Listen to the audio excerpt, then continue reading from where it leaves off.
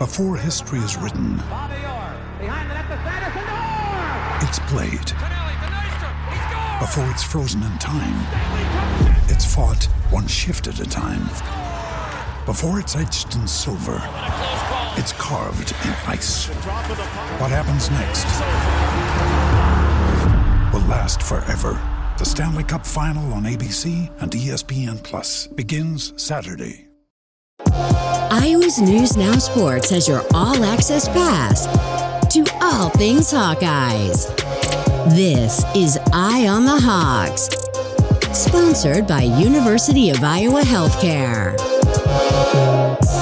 I don't know if you can really script it any better, and yeah, I mean, you all knew I was going to shoot a logo 3 for the record. Come on now. We knew it was coming, and we knew it would happen probably in the first half. We didn't know it was coming in the first 132 seconds of game time last night. Welcome to Eye on the Hawks with Owen Sebring, Curtis Fader, and Mike Howell.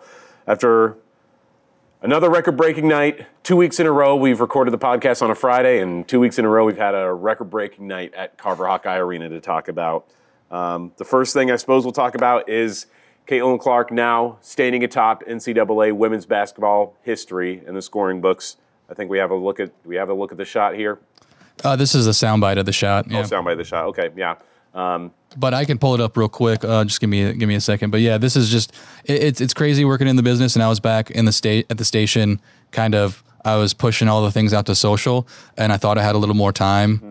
But after that second bucket she made, I was like, I better hurry up and get this ready because she's gonna break it like soon. Yeah, it was. I think everybody in the media was a little bit caught off guard with how quick and how furious she came out ready to get that thing rolling. Well, you just kind of had a feeling after the previous game how that transpired. You could tell she was seething, and she was ready to let loose. And yeah, safe to say she did that. Yeah, here's the one, just on a fast break, pulling up from the MediaCom logo. I don't know how. Does she have a sponsorship with MediaCom yet? I don't believe so. Pulled up from that logo. I feel like they need to make a deal with her. She has a media sponsorship with all the secondary logos because that's her spot. That dribble to the left. It's almost slightly like Lonzo Ball at UCLA. Pull up to the left, pull the trigger, cash. You love that moment where you see all of her teammates rush out on the court after Bluter was able to call the timeout. Jada Gyamfi and Taylor McCabe were the first ones to wrap their arms around her and give her a huge embrace. It's continuously so evident to me how much her team loves her. I mean, for whatever the haters are going to say out there about like, oh, her teammates probably hate her because she's selfish, blah, blah, blah.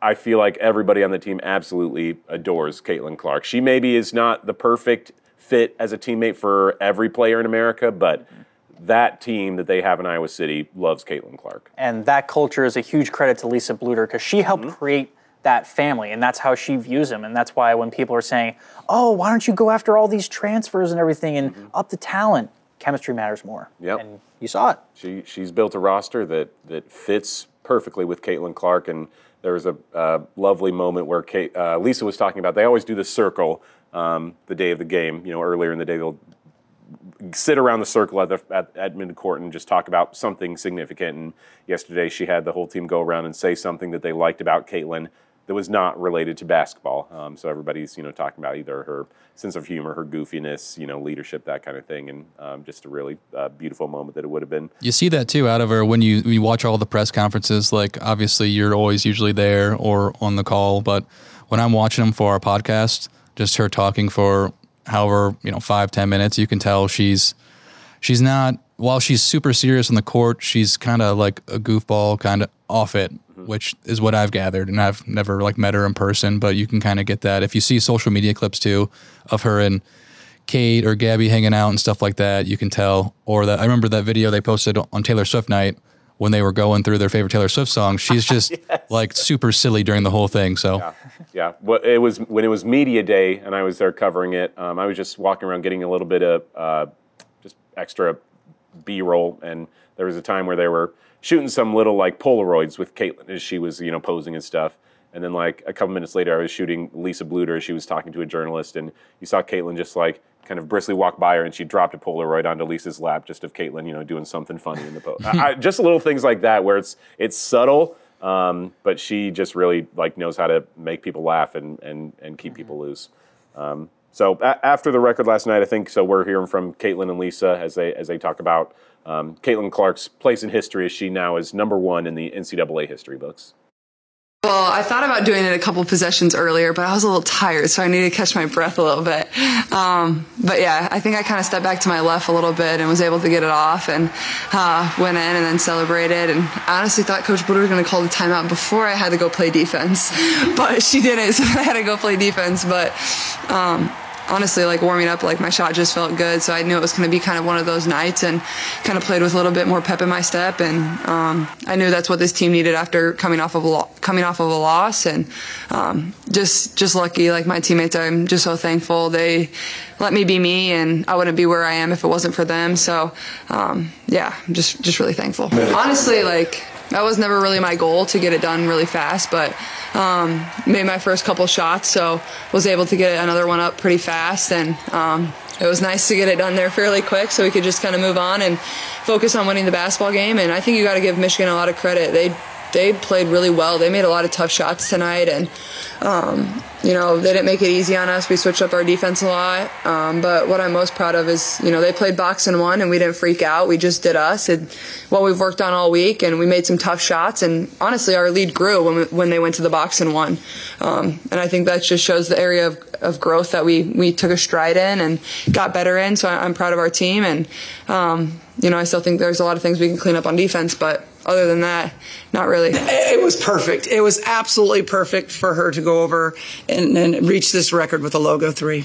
I intended to call a timeout, but it happened so fast I couldn't get it out, just to let her enjoy it. And we really didn't talk in the timeout. We just kind of all sat in our thoughts. And I just wanted her to have some space to think about what she'd accomplished and just to enjoy the moment. And usually that's not me. I don't burn timeouts for anything.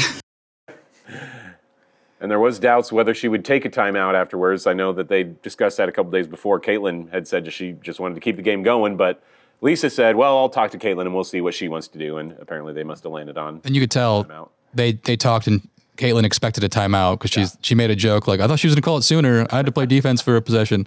So people saying, I saw some tweets, you can't escape negativity that, well, Caitlin didn't even want timeout. Why did they call timeout? Well, they talked about it. You could tell. Yeah, and she was, I think, happy with it to be able to soak in a little bit of the moment like that. For a little bit of game analysis, I think that is important for us to talk about the fact that Caitlin mentions that they played so well against the box and one yesterday, because that's what totally shut her and the team down on Sunday against Nebraska. They could not figure out the box and one, so for them to be able to figure out with exemplary fashion is a good step in the right direction for Iowa. I think the better take on that is that they were so frustrated because Lisa Bluder especially, they're like, we know box and one. We know what to do with this, but we couldn't execute. Mm-hmm. And then you can tell, like, I don't know, I saw her eyebrows raise a little bit like, we beat the box and one? We beat it? Because, I think Iowa has a feeling that everyone else it's almost like that Nick Bosa thing, like, we gave you all the blueprint. And she's like, we're going to rip that blueprint to shreds. Yeah, yep. I think that we discussed it on maybe last Friday's podcast where Caitlin's best opponents that she plays against are Nebraska and Michigan. I think I mentioned that she was third all-time in NCAA history for single-game performances against one opponent. She was averaging 34.8 points per game against Michigan, and so she bumps that up a little bit higher. I'd be curious. I can't quite do the math to know what that would be at right now, but would bump that up to whatever, probably 35, 36 points a game or something against the Wolverines. So there is something special about when she plays against Michigan because she always brings her best. And the best didn't end with the NCAA scoring record. 23 points in the first quarter. I truly could not believe what I was watching with her first quarter performance. Neither could I. I was like, this has to be an NCAA record. Come to find out, it's not even an Iowa record. Caitlin has the Iowa record with 25 points in a quarter, which she set last year against Michigan. I wonder, I know she missed a layup in the first half. I can't remember if it was the second or first quarter. I remember saying like, oh, she should have another two points. So yeah. She was just on another level. And I was like, I kind of wish, and she set the record, so whatever. But I'm like, I kind of wish they would have just let her keep ripping. Be like, let's see what she can do. Can she pass Juju Watkins' 51 points that she had a couple weeks ago? Can she pass Kelsey Plum's 57 points that she set in her record-breaking game at Washington. Can she break Ayoka Lee's 61 points? That's the it was 61 points in a single game. Yeah, I mean... When did they take her out, too? There was a few minutes left, right? Like 145 or something, yeah. I mean, it was garbage time, but the game wasn't close. But you're like, if you want a stat hunt, they could have, but they didn't. Could have maybe put up... Even in the fourth quarter especially, because she was at like 44 points, I think, with like 6 minutes left. And then she kept passing it. She almost had knock it off. To the passing, to your point of the passing, she finished with 13 assists. She almost had a double-double in the first half. Yeah. She had 28 points. She had 8 assists in the first half. I was just like, that's almost more impressive. And I'm going to put together a highlight reel later today. Her passing last night is maybe some of the most pristine that I've seen out of Caitlin Clark in her entire career, of me watching her play in person. I mean, her passes were so crisp, so perfect, just threading the needle right in the perfect spot from half court. I mean, she had everything working for her last night. I mean, kind of a shame she couldn't get a triple-double. She had just 4 rebounds? Five rebounds? Yeah. So it doesn't seem like they were hunting too hard to get the triple-double. But So one interesting aspect me and Mitch were talking about last night, I don't know if you saw the Big Ten. I put a web story up, and it was like one of the top trending stories on our website this morning, but the Big Ten put like a 4-minute video of just celebrities and other athletes like saying congrats. And 3 of the people on it were Tom Brady, Peyton, and Eli Manning. Yep. And I think that's pretty cool. And I don't know if they did this on purpose, but since she can pass like at an elite level, that they put some all-time passers on the video. Sure. Probably not intentional. They probably just threw them up because they're big names. Yeah. And maybe Big Ten and Tom Brady's going to be a Fox analyst, so maybe they had an in. But that was pretty cool too.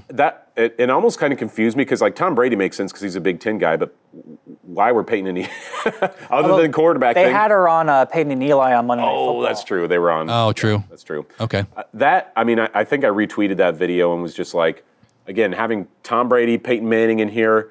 She got congratulated by Barack Obama, by Magic Johnson. I mean, Ashton Kutcher. Iowa, Mila Kunis. Shut up, Meg. The level of fame. Yeah, there you go. Congrats. I'm sorry. To she Caitlin probably Clark. hates saying "shut up, Meg" to Mila Kunis. Yeah, Caitlin Clark. Apparently, Barack Obama not blocked by Caitlin Clark. The greatest scorer in the history of women's college basketball. It's been fun watching you in the Iowa women's basketball team this season. I mean, regardless of your political affiliation, if you're Caitlin Clark and you're getting retweeted by a former president, holy smokes! I mean, the level of fame this young woman has achieved is. It continues to just The First Lady wanted her there regardless last year. The First Lady, Jill Biden, they wanted her at the White House. Yep. Come on down, even if you lost. Which Jill Biden was there along sparked so much unnecessary controversy in itself. I mean, Billie Jean King, at the Final Four, of course, we saw Emmitt Smith and Dirk Nowitzki at the championship, Pau Gasol, Hall of Famers, the amount of people that love and recognize Caitlin Clark's greatness, it continues to astonish me. When I saw Barack Obama, I'm like, this is just absurd at this point, the amount of people that love her. It just underscores how, we're Iowa-centric podcast. We're an Iowa-centric TV station, obviously. Iowa City's in our viewing area. But she's not just a local story. It's a national story because everyone in the country, it seems, is watching. And not every single person, but she is one of the – these past few games on Super Bowl Sunday, and – it was the lead story on ESPN until the Super Bowl went on. Yeah. But during that time frame when her game was going on, it wasn't who's going to win the Super Bowl like it normally is. It was Caitlin Clark's chasing this record. Yeah. And then it was, I don't know if it is still today, but it was last night as well. Yeah, that's wild. There were so many records that fell last night. It almost become the second or third story that she broke the Carver-Hawkeye Arena scoring record and the single game scoring record, which only was held by Hannah Stolke for 1 week. 47 points Hannah dropped last week. We thought, boy, how long is that record going to stand? And turns out about 6 days. So we asked Caitlin last night about what... You specifically. I left it in the side. Oh, okay, yeah. I asked Caitlin what that was like. Did you give Hannah a heads up that this is going to be my game, that record's going to be going down pretty soon? Did you at least give Hannah a heads up that her record was going down? She said she passed the torch to me, so I was like, oh, Hannah, that's so kind of you. But Hannah will break my record. She better break my record playing here for another couple of years. And Hannah's just hilarious. She's asked why I had to do that, but I should have made a couple more layups, honestly. So I think that just speaks to our culture and the team Coach Bluder's built here is, you just want to see your teammates succeed. And, I was so happy for her the other night. And, I'm perfectly fine with Hannah going out and scoring 50 next game. So hopefully she does that. Well, she's one over 1,000 assists. I mean, this is getting downplayed with her points because her points are so magnificent. But, her assists are incredible. And, that's what makes her such a special player. But I'm telling you, every woman on that team loves her. They're not jealous of her. They know how hard she works for it. And they know, what she brings to our team. So I'm very thankful that I have a group of women that understand that. To Lisa's point, we were talking about this earlier with the amount of love that Caitlin gets. I'd be curious to talk to people who covered some of the major players in the past of women's basketball. Somebody who covered Sabrina Ionescu or Brianna Stewart or Maya Moore. Like, were they loved by their teammates as much as Caitlin? Maybe they were. I don't know their careers to know well enough. UConn usually has a squad of studs, though. Yeah. Yep. So it's possible that maybe they receive that same love, but just being able to see this up close in person, the amount of love that they have for her is really significant and continues to take my breath away.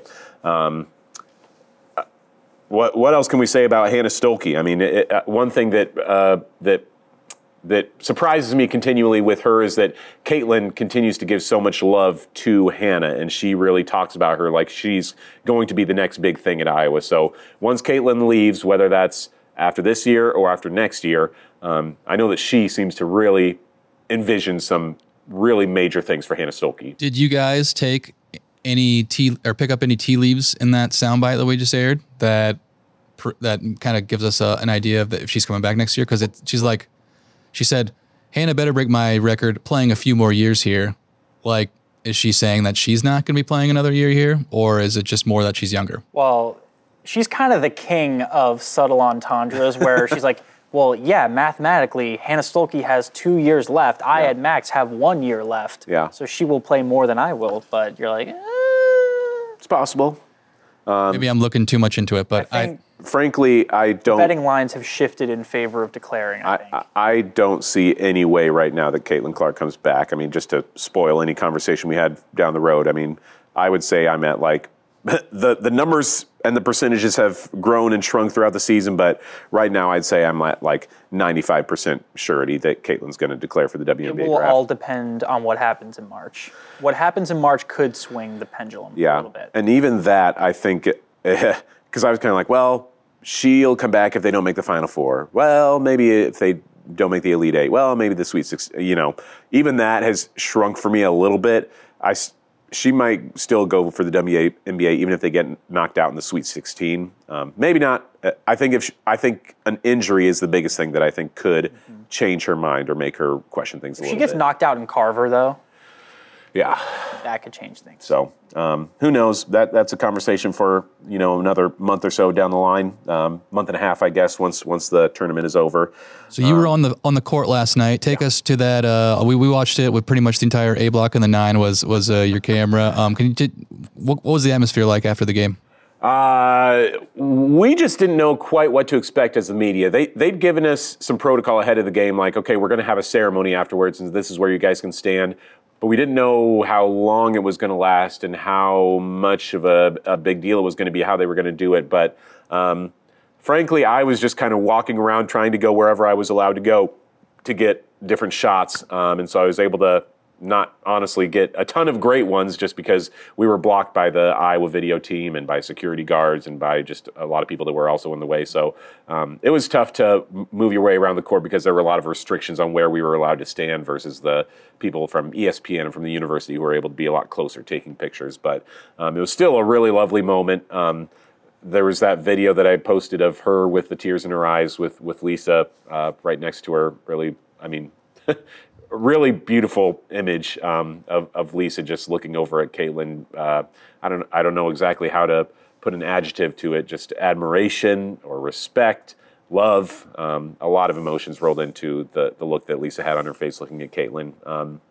We just don't see that kind of emotion from Caitlin Clark. I think the only time I've seen Caitlin cry was after the championship game when they lost her and Monica Sonano. Sonano together in the tunnel after the game. She was crying, and that was tears of sadness. But this is maybe the first time I've seen her with tears of joy or emotion or whatever you want to call it. When her family was up there on the scoreboard giving her. To me, it just looks like proud. Yeah. Yeah. Mother figure kind of thing. Mm-hmm. We're playing the video on YouTube. If you're listening to this later in the day, we're going to show you some clips from there. So feel free to go onto YouTube and watch our live stream. You can see this on Twitter as well. I've got a picture of it up, or a clip of this up there as well that you could go take a look at. And there's another cool video of her players, her teammates lifting her up on the shoulders. I feel like of all the national attention she's had, of all the people like Obama praising her, to then have her parents that have raised her just to say we're proud of you, that I can understand would break you. Yep, yeah, and her parents are. I will not claim to really be tight or know her parents super well, but I've exchanged words with them a few times. I've talked to Brent a few times, her dad, and they too are just such like humble, down to earth people, very easy to talk to and have a conversation with, and you can see where Caitlin kind of gets that from.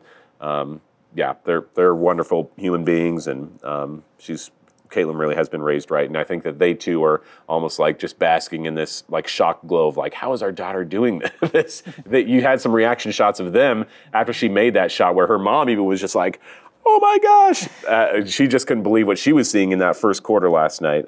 Just everybody was so shocked about it, and This next soundbite, we're going to hear from Caitlin and Coach Bluder about the post-game ceremony. Is that what we got up next? Let's continue to hear from these two as they talk about what was going on the floor last night after that record-setting game that Caitlin Clark had. I was not aware it was coming, and I think that's what kind of hits you, like when it hits you the most is like, and yeah, there's been so many famous and cool people and people I idolize, growing up that say a lot of really nice things about me. But when it's people that have had your back through the ups and downs and been there every step of the journey, whether it was good or bad, and have seen the hard days, have seen the good days, and I think that's when it means the most. My teammates, my Mon and McKenna that are in there, the two people that I've given so much to this program, and without those two, I don't know where I am. And Kate and Gab and our coaches, and obviously my parents, like my two brothers, like it just makes me pretty emotional. And like I said, I think that hits a lot closer to home just because, they've seen me go through some really hard losses, some really great wins, but also they've been there pushing me to be my very best and allowing me to dream ever since I was, a young girl playing with all the boys growing up. So it's just really special, and I didn't plan on crying tonight, but it got me a little bit. We don't see Caitlin get emotional all that often. Was there any moment after the game or during the game that made you emotional at all?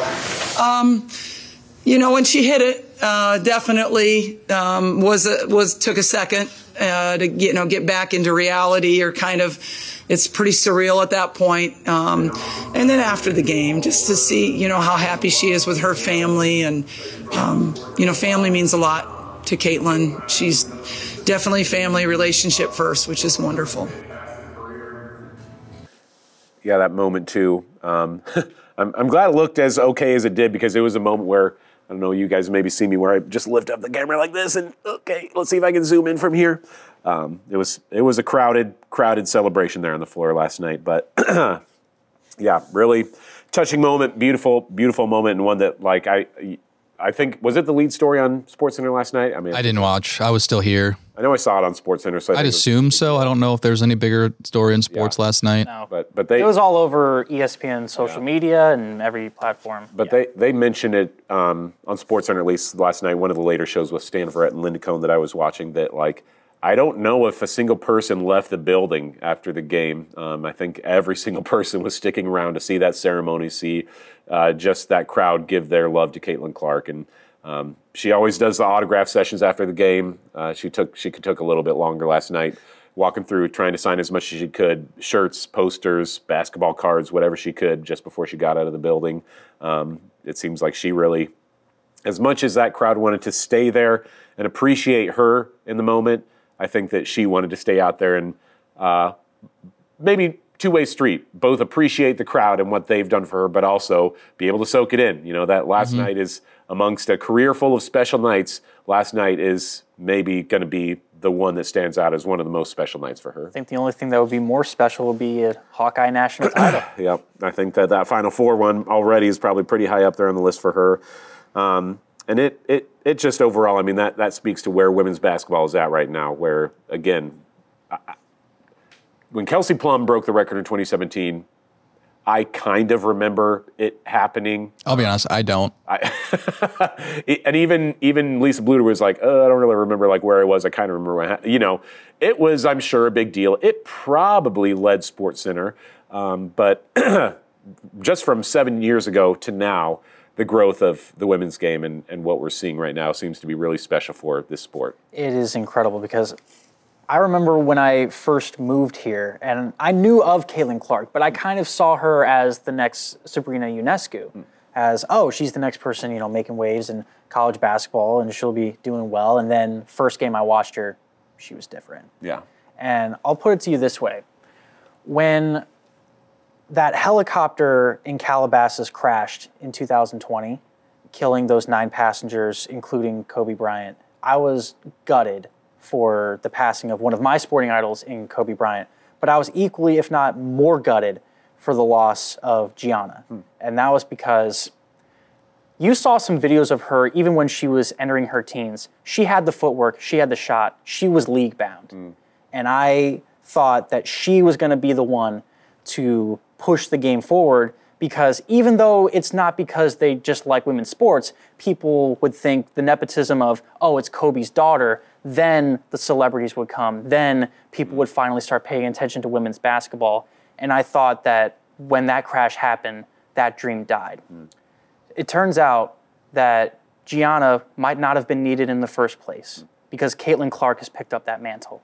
And Caitlin Clark has transcended the sport beyond what anyone has ever thought could happen. Yeah, and Caitlin, she certainly has a great amount of respect for Kobe. I know she's talked about when she gives her shoes away, signs them and gives them to a kid, she won't do that with the Kobe's that she wears on the court because those are special to her, that she really wants to keep and hold on to those ones. Would Gianna be in college right now? Next year, she would probably be a freshman at UConn. Gotcha. Yep. Yeah, she certainly has taken that. As much as the game was already growing with people like Sabrina Ionescu and Brianna Stewart, Kelsey Plum, there were a lot of people that were building it. But as much as the growth of the game was, on a steady upward trajectory for a lot of years, Caitlin seems to have made it, a pretty steep spike in popularity. Even you, Mike, I know you've talked about when you were at Iowa, you weren't a huge women's basketball fan. You weren't going to a lot of games. It was maybe Megan was the first one that you were really kind of like, oh, wow. Yeah, that's when I'd say I'd started. I mean, I knew the players. I would tune in for probably if they made the tournament. I remember, I think Jamie Prenti was the big star back when I was in college, but they weren't as good as, the Megan Gustafson years and the Caitlin Clark years. So obviously that success and that postseason success propels these teams to new heights. And then I'm just kind of interested too of Caitlin Clark's rise is just coming with NIL, and she's got all these major deals because she's marketable. But there's probably have been maybe Sabrina Ionescu, because she completed college before NIL, right? If I remember correctly. just before. Barely, yeah. So I think she would have got marketed a whole ton of a lot more if she could have been paired Kobe up with really Nike. liked her. Yeah. So it's interesting to see or to wonder, and I don't think you'll never know exactly how much NIL boosted her profile. It's true. But definitely, I think her talent-wise is something, generational that we probably won't see in a really long time. Yeah. But it is to her benefit that she has been in college during this NIL period because, you get to watch her. It's wild to see, not even just her, but during the Super Bowl, I saw a Kate Martin commercial, it was a local spot from Estella's in Iowa City, and she was in, and I was like, this is just unheard of, And then in between that, there's State Farm, Caitlin Clark commercials and stuff like that. So it's just a different time, but I'm all for it. Yeah, I can't. It's an interesting point. I do wonder where the game would be at if it were not for NIL. I still do think that there would be a pretty incredible rise. Yes, she wouldn't have the State Farm or the Hy-Vee, things like that. But again, just the way that she plays, I feel like is the thing that makes her the most special. Yeah. So I feel like still the Social media loves bombs. But yes, the national spotlight would still be there. And another interesting part about the rise of women's basketball, before we hear from Coach Bluder talking about, from her childhood days, is, I remember one of the first things I was in a gender in sports class back at Iowa, and they always had the traditional debate, like men's versus women's sports. Is it because the TV product has always shown you the men's game? So when you grew up, that's what was important. And the women's game got tossed to the side. Yeah. Now, one of the main arguments is if you invest in women's sports and you show it on ESPN, on the major platforms, people will watch. Yeah. And we've kind of seen that shift throughout the last 15 years, last 10 years, and especially in the last 5 years when ESPN will promote women's basketball as a brand and more people are watching.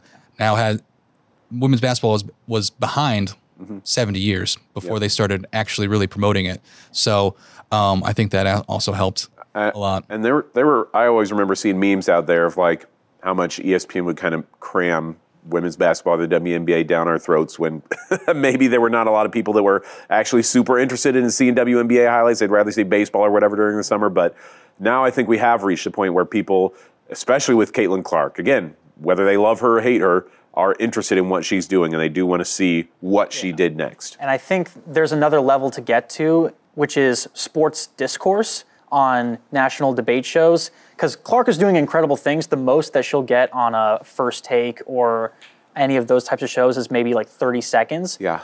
Once you get starting to have full segments, and then also prime time television slots, because first of all, in the summer, especially with just 12 teams, the season goes fast. But the WNBA Finals, Game 4, which turned out to be the series clinchers for the Aces, Game 4 was Sunday at 3 p.m. on ABC on NFL Sunday, right in the midst of the 1 o'clock, 4 o'clock slot. Yeah.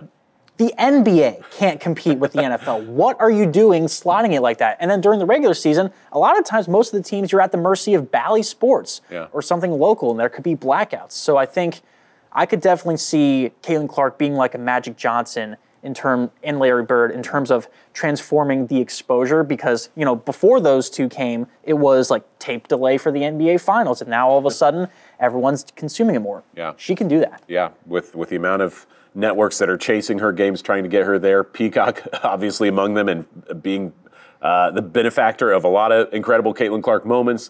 Caitlin Clark, The Office, and Ted is keeping that streaming service alive. The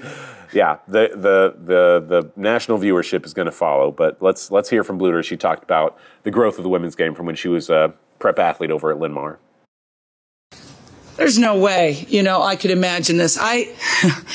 I can remember sitting on my couch with my parents and my home in Marion and watching Billie Jean King by Bobby Riggs and thinking, wow, we can really play sports. We really have this chance, and watching the 72 Olympics and thinking, wow, we get, this is a possibility for women. I'm going to have to say I was pretty excited last night. Billie Jean King called and expressed her excitement for our program and for this record, and that was pretty special to me because she's always been an idol to me, somebody that a shero to me, as she would say.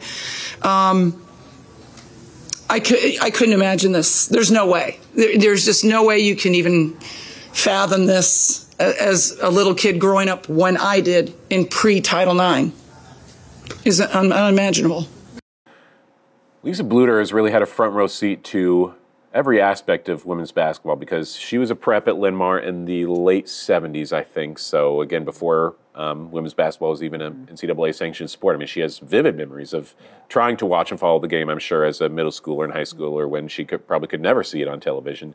She played at the University of Northern Iowa, and last year during the tournament run, she talked about that, where she'd go and play at the Old West Gym, I think, and they would have, if they had 50 people in the stands, they'd be lucky, mostly parents. Yeah, I mean, I did a story about that while she was at the Final Four, where she just said that nobody cared. When she was first starting to coach, her team, they had one pair of shoes that had to last the whole year. She and her husband would take 2 vans, and sometimes they'd accidentally leave a teammate behind at the gas station.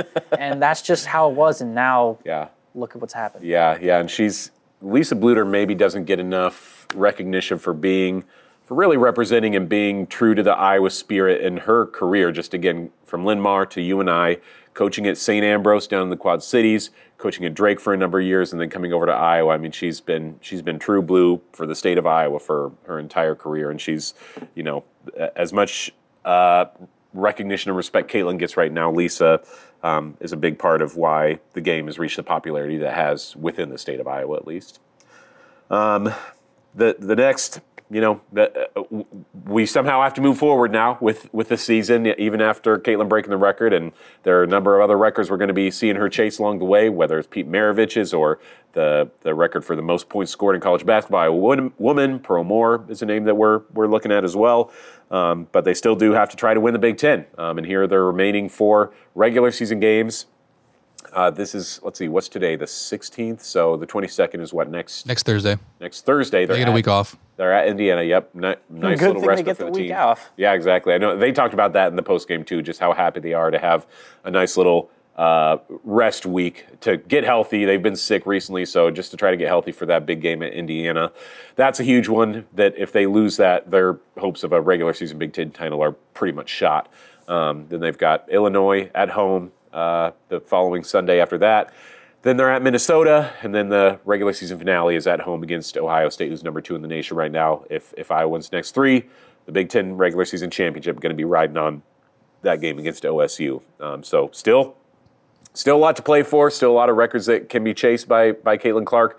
Currently 99 points away from breaking Pete Maravich's NCAA scoring record, and that we could see happen by the even the Minnesota game, if not the Ohio State game. You got to think if she keeps up her average. I don't know. Do we see right now? Do you guys think Hawkeyes win the Big Ten either regular season or postseason? There's one more loss to be had. Think so? It's going to be tough. I mean, Lisa Bluter said it on her radio show that Indiana and Ohio State only play each other once, and Iowa has to play both of them twice. That's just 2 extra games that they don't have to play against quality opponents. Right. It'll definitely be tough. I think, Ohio State's only lost against Michigan, and they play Michigan again. And if Michigan get the sweep, they could theoretically, I think, have a 3-way tie with both those squads. There's definitely a tier in the Big Ten, though, like those 3 teams, and then it's kind of Michigan, Nebraska, and all those other second-tier teams are below them. Yeah. That loss at Nebraska really hurt because the way I was looking at the schedule is if they would have won that game, they could drop the Indiana game and still theoretically beat Ohio State and won at least a share of the title. Yeah. I hope so, but I see it's unlikely because Ohio State's just playing lights out right now. Also, I don't think a Big Ten regular season title is on Iowa's big goal list of things to get. Winning the Big Ten tournament, where you actually get a trophy at the end, is going to be a huge deal. But a trophy for the regular season. I guess. I think the regular season is more important than the Big Ten. I mean, that's just me. I mean, I do see the value in that, but I think especially basketball, they treat the tournament a lot more weight. But I think it's going to be like last year, where they basically are. I could foresee them winning one or the other. I think that if they win the Big Ten regular season, I mean, gosh, again, they're going to have to beat Indiana, Ohio State to win the regular season. And then if they want to win the tournament, I'm sure going to have to beat at least one of those teams again, if not both of them again in the postseason. Boy, that is a tall order. That's a lot to ask of this Iowa team to beat Indiana, Ohio State, maybe get 4 more wins against those teams before the season is over. I will say this. I think Iowa will lose one more game this season, and it'll be a matter of where. Yeah. You'd hope that one more loss would come in those 4 games, and then they win out. Yeah. But they could go unbeaten in the regular season and Big Ten tournament, and that loss could come in March Madness. And I still say that they can lose one more game and still be a 1 seed in the tournament. I don't know if they can lose 2 more games and be a 1 seed in the tournament. That too would, I mean, it kind of depends on what else happens amongst other conferences around the country, who else is winning and losing, but having 2 more losses, being a 5-loss team and getting a 1 seed is going to be a little bit dicey depending on how your season ends. But if they win the Big Ten tournament, I do think that they're a 1 seed in the tourney no matter what. Man, South Carolina. Yeah. 1 loss the past 3 seasons so far. Yeah. Granted, that loss was to Iowa, but it had to take a Herculean performance from Caitlin Clark to do it. That's not a team you want to face at any point, regular season or postseason. Before we closed up shop, we did want to have one kind of debate discussion for the show. Now that Caitlin is the all-time NCAA women's basketball leading scorer, we want to talk about our respective Mount Rushmores of college women's basketball. However you wanted to define your Mount Rushmore, those four faces, those four people that most define the sport, are the best, however you want to do it. So I guess I'll hand it over to Curtis first to give me your Mount Rushmore of women's college basketball. I would almost view Mount Rushmore in terms of eras. So the first face that I would have would be Cheryl Swoops. Yeah. And her story is very similar to Caitlin's in the matter of winning a national title for Texas Tech and setting the records there. And then obviously that became a springboard for the plethora of accolades she would get in her professional career, whether it's the gold medals or the MVPs or the championships that she'd make in the WNBA. But then also there's another era where early 2000s, Diana Taurasi-Subird on UConn winning 3 straight, and Diana Taurasi in particular winning 2 Naismiths 03-04, I believe, before she has her career. That's definitely up there. Then there's the other era that had Brittany Griner Baylor, Maya Moore UConn, Skylar Diggins Notre Dame. And when those 3 players were going at it, it was very entertaining to watch. If I had to choose one from that list, I'd probably choose Maya Moore, because I think with NIL and increased social media, because keep in mind this is like late 2000s, early 2010s, if Maya Moore had social media, she'd be 10 times more popular. And especially with a lot of the stuff she'd done, especially for her husband who's wrongly convicted, she's definitely somebody that I think. And also, she won a bunch of titles at the next level, but this is college, and she still dominated at UConn, won 2 national titles back-to-back. So we've got Cheryl Swoops, Diana Taurasi, Maya Moore, and then, of course, Caitlin Clark. And so we say Caitlin Clark. So for you, why put Caitlin on the list for you? Caitlin on the list, it's because you can't put the history of women's basketball without her.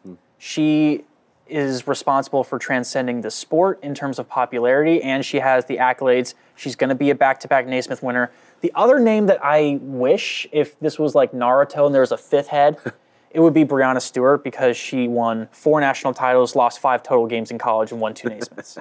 But also part of that is just the UConn machine. They make the Final Four. They had a stretch from 2008 to 2022 where they made the Final Four every year. Yep. All right. Well, my Mount Rushmore goes in a little bit of a different direction. Curtis and I only have one person that overlaps on our 2 respective Mount. Can I guess who it is? What's that? Can I guess who it is? Sure. Caitlin Clark. Wise man behind the turntable over there. First person on the list, and maybe somebody would call me problematic for having a man on the Mount Rushmore of women's college basketball, but number 1 for me is Geno Auriemma. I feel like the UConn women's basketball dynasty is something that we have never seen in any other sport at any level, and we will never see again at any other sport at any level, high school, college, or professional. Find me a high school team that's had the type of success that Geno Auriemma has had at UConn, and he hasn't even been doing it for an incredible amount of time. I mean, 1985, he took over that team. In that time, now 1,201 wins and 161 losses, an 88.2 win percentage. The man has put together a team that, until Caitlin Clark came along, UConn was women's college basketball. That was all. If people couldn't tell you any one thing about women's college basketball, they knew UConn was the good team. If you were good and Geno called, you went. 1,200 wins, and he reached 1,200 wins in 5 seasons fewer than it took Tara Vanderveer to get there. I mean, 5 full seasons less than it took another person to get 1,200 wins. And he's maybe hinted that this could be his last season at UConn. But if it is, 11 national championships, 11 national championships, 22 Final Fours since 1985. 22 Final Four appearances for Geno Auriemma and UConn. 27 conference tournament championships. I mean, granted, especially the last few years, they don't play in a good conference women's basketball. I mean, they win so many games by 60-plus points. It's kind of ridiculous. The Big East used to be fun, though. Yeah, but used to be much more competitive. Now it's kind of a joke. Now they're in the American. So their regular season is not, as impressive as if you're doing it in the Big Ten or the SEC. But regardless, 27 conference tournament championships, 27 regular season championships. 8 times he's been named the Naismith Coach of the Year. 9 times the AP Coach of the Year, 10 times Big East Coach of the Year. I mean, there's just nobody that has truly dominated this sport from his level as Gino Auriemma has. Number 2, call me whatever you want, call it what it is. I'm putting 2 coaches on my Mount Rushmore, and the other one is Pat Summitt. I was going to say. She's somebody who was a good friend of Gino and coached a lot of years as his chief competitor. 1974 to 2012, she was the head coach at Tennessee. Kind of what Lisa Bluder is to Iowa. Pat Summitt was that for the state of Tennessee. Growing up, born in Clarksville, she played at Tennessee Martin, coached at Tennessee. She kind of rallied that entire state around the sport of women's basketball. She won 8 NCAA championships and 18 Final Fours, finished her career with 2 wins shy of 1,100 coaching wins, and she passed away at 64. 64 years old. So had it not been for early onset Alzheimer's, she could have stuck around maybe another 10, 15 years, and she would be 200, 300, 400 wins maybe in front of Gino Auriemma for the all-time coaching wins record. I mean, the whole landscape could change because we're in a time space where there's the blue bloods like UConn, Notre Dame, but there's also a lot of gravity towards influential coaches that can bring in 5-star talents like Dawn Staley and Kim Mulkey. So she would have a lot of more stake in that pool of talent. Yeah, and I mentioned she passed away at 64. I actually had to retire at age 60, so that's young. I mean, that's younger than both my parents, and so for her to have to retire at that age, she had a lot of career in front of her. If it hadn't been for that early onset Alzheimer's, that was tragic loss for the sport of women's basketball. So we've got 2 coaches and 2 players on my Mount Rushmore. The first, I kind of just had to go by talent. For me was how I did it. So the first one is Breanna Stewart. I think that the thing with UConn is that they've had so many incredible players go through, and they sometimes aren't maybe able to shine as bright as they could just because they win games by 60 points, and people aren't able to rack up stats like if you're Caitlin Clark and have as many big numbers out there, have as many individual accolades. But she, amongst even all UConn players, has had just put together an incredible career. She was let me see. I've got her Wikipedia pulled up. I was looking for her college numbers. But regardless, she was a, what did we say, 3-time Player of the Year? 2-time Naismith winner. 2-time Naismith winner, 4-time national champion, 4 times. Again, imagine that. As a freshman, she was named the NCAA tournament MVP. 4 times she was named the NCAA tournament MVP. She truly had one of the most astonishing women's basketball careers. And the final person that I put on my list is, as Mike spoiled, Caitlin Clark. And it isn't so much even just for the points and the assists, even though whether or not Caitlin is the greatest player of all time, I mean, I can't say yes or no. There's a strong debate for or against. There's a lot of debate out there that will never really be solved. But when we talk again about Mount Rushmore, it's not like Mount Rushmore. If you look at the 4 presidents that are on there, it's not like those are the 4 best presidents. I don't know if somebody's going to say Teddy Roosevelt is one of the 4 best presidents. Maybe. Hey, don't diss a bull moose. Yeah, but he's more up there because he was a big proponent of the national park system, and of course that's why he's on his face is on this national park, is because he was important for a huge moment in American history in embracing the national park system. And so that's why Caitlin Clark, I think, belongs on there, because she is, again, like her or not, she is at the centerpiece of the tremendous spike in popularity for women's college basketball. People love her and people hate her, and people are always dying to see what she's going to do next. She's going to smash the NCAA all-time scoring record, whether or not she plays this year or one more year. Passing 1,000 assists. She's going to get to 900 career rebounds. She's the all-around package. She has redefined what it means to be an elite player, and she's going to shape a lot of careers of women who are going to come after her. There you go. Good list.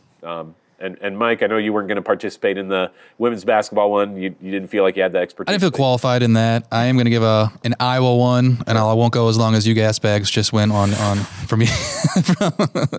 On yours. The content they're here for. I'm just saying. Is it? We had a lot of good names that we were throwing out there. Yeah, here's how to do it, though, to get it on social media. You got to give them all the names all in 30 seconds, and then you go back and you say why. Yeah. I'm just kidding. You have crops. So this is Iowa basketball. I split it up, 2 in men, 2 in women, and this is just me. Anything pre, like 1950s, Iowa men's basketball went to couple Final Fours in the 50s. I don't know any of those players. I'm not going to include them. I'm going to include Clayton Clark. I think she's the best Iowa basketball player of all time. I think she's made that. Best Iowa athlete of all time? Probably. Yeah. I think you'd have to put him or her and Niall in the discussion. I'd put Lisa Bluter as the other women's basketball just because of the longevity. I think she's the winningest Big Ten basketball coach. Final Four, 4 tournament titles, 2 regular season titles. Just, I would love to put Stringer on there, but she just wasn't, Bluter's been here for like 20, 25 years. So put those 2 on. And then for the men, I think Chris Street always deserves a spot there. Just what he did for the program, the way his career and his life was cut short, and that longing memory of Chris Street for Iowa basketball. That's just one of the things I think of when I think of Iowa basketball. Uh-huh. The other one is Ronnie Lester because he took the men to a Final Four in 1980. Yeah. And I wish I could have been old enough to watch that, but I've always been told that if he didn't get injured, Iowa could have won a national title that year. Yeah, I've heard the same thing. So you got Caitlin, Lisa, Chris Street, Ronnie Lester. No Luka Garza. I thought about Garza, but I don't know. I like to balance both the scoring that he did, like Caitlin did, but also with postseason success. Mm-hmm. And Garza, just wasn't there. Ronnie Lester and Clark took him to Final Fours. What was their best? It would have to been the second round of the tournament, and I don't believe he even made it to a Big Ten title game. So, love Luka, was awesome 3 years when he was here, but I wouldn't elevate him that high. Yeah. All right, it's a good list. A lot of debate out there. Again, I had the Hawkeye top 70 that we revealed late last year, and I put Caitlin Clark at number 1. That was before this season even, and so this even solidifies it. We talk about, Caitlin Clark and Niall Kinnick. I think Caitlin has lapped Niall Kinnick in all of his career accomplishments. God bless Niall Kinnick. He was Heisman winner, POW, not POW, but KIA. And so he, for his service to the country and the university, obviously deserves a lot of distinction for being, incredible human being. But I think that what Caitlin Clark has done for the university and done for her sport, I think is surpassing anything anybody at the University of Iowa has ever done. Clark's going to get a statue, and give 20 to 30 years, that arena's going to have her name on it. That's interesting. I don't think that arena's going to be around in 30, 40 years. Yeah. That's a discussion for a different... There's going to be an arena in Iowa City. That is an interesting point. Whether it's the court or the arena or something, that's an interesting point. We might see that come to fruition. Well, we've talked long enough about our heroes of the game, legends of the game. So we're going to be back here every week on Eye on the Hawks, talking basketball season as we get ready to wrap up the regular season. You can follow us on the social medias, on X at Eye on the Hawks, on YouTube at Iowa's News Now. You can, of course, watch our live stream of this where you can see all the pictures and videos from what we've shot in the highlights from the days and weeks and nights before. Follow us on Instagram at Iowa's News Now. Thanks for joining us after another record-setting, record-breaking night at Carver-Hawkeye Arena, and the best possibly is yet to come. For Curtis Fader, Mike Howell, I'm Owen Sebring. We'll see you again next time.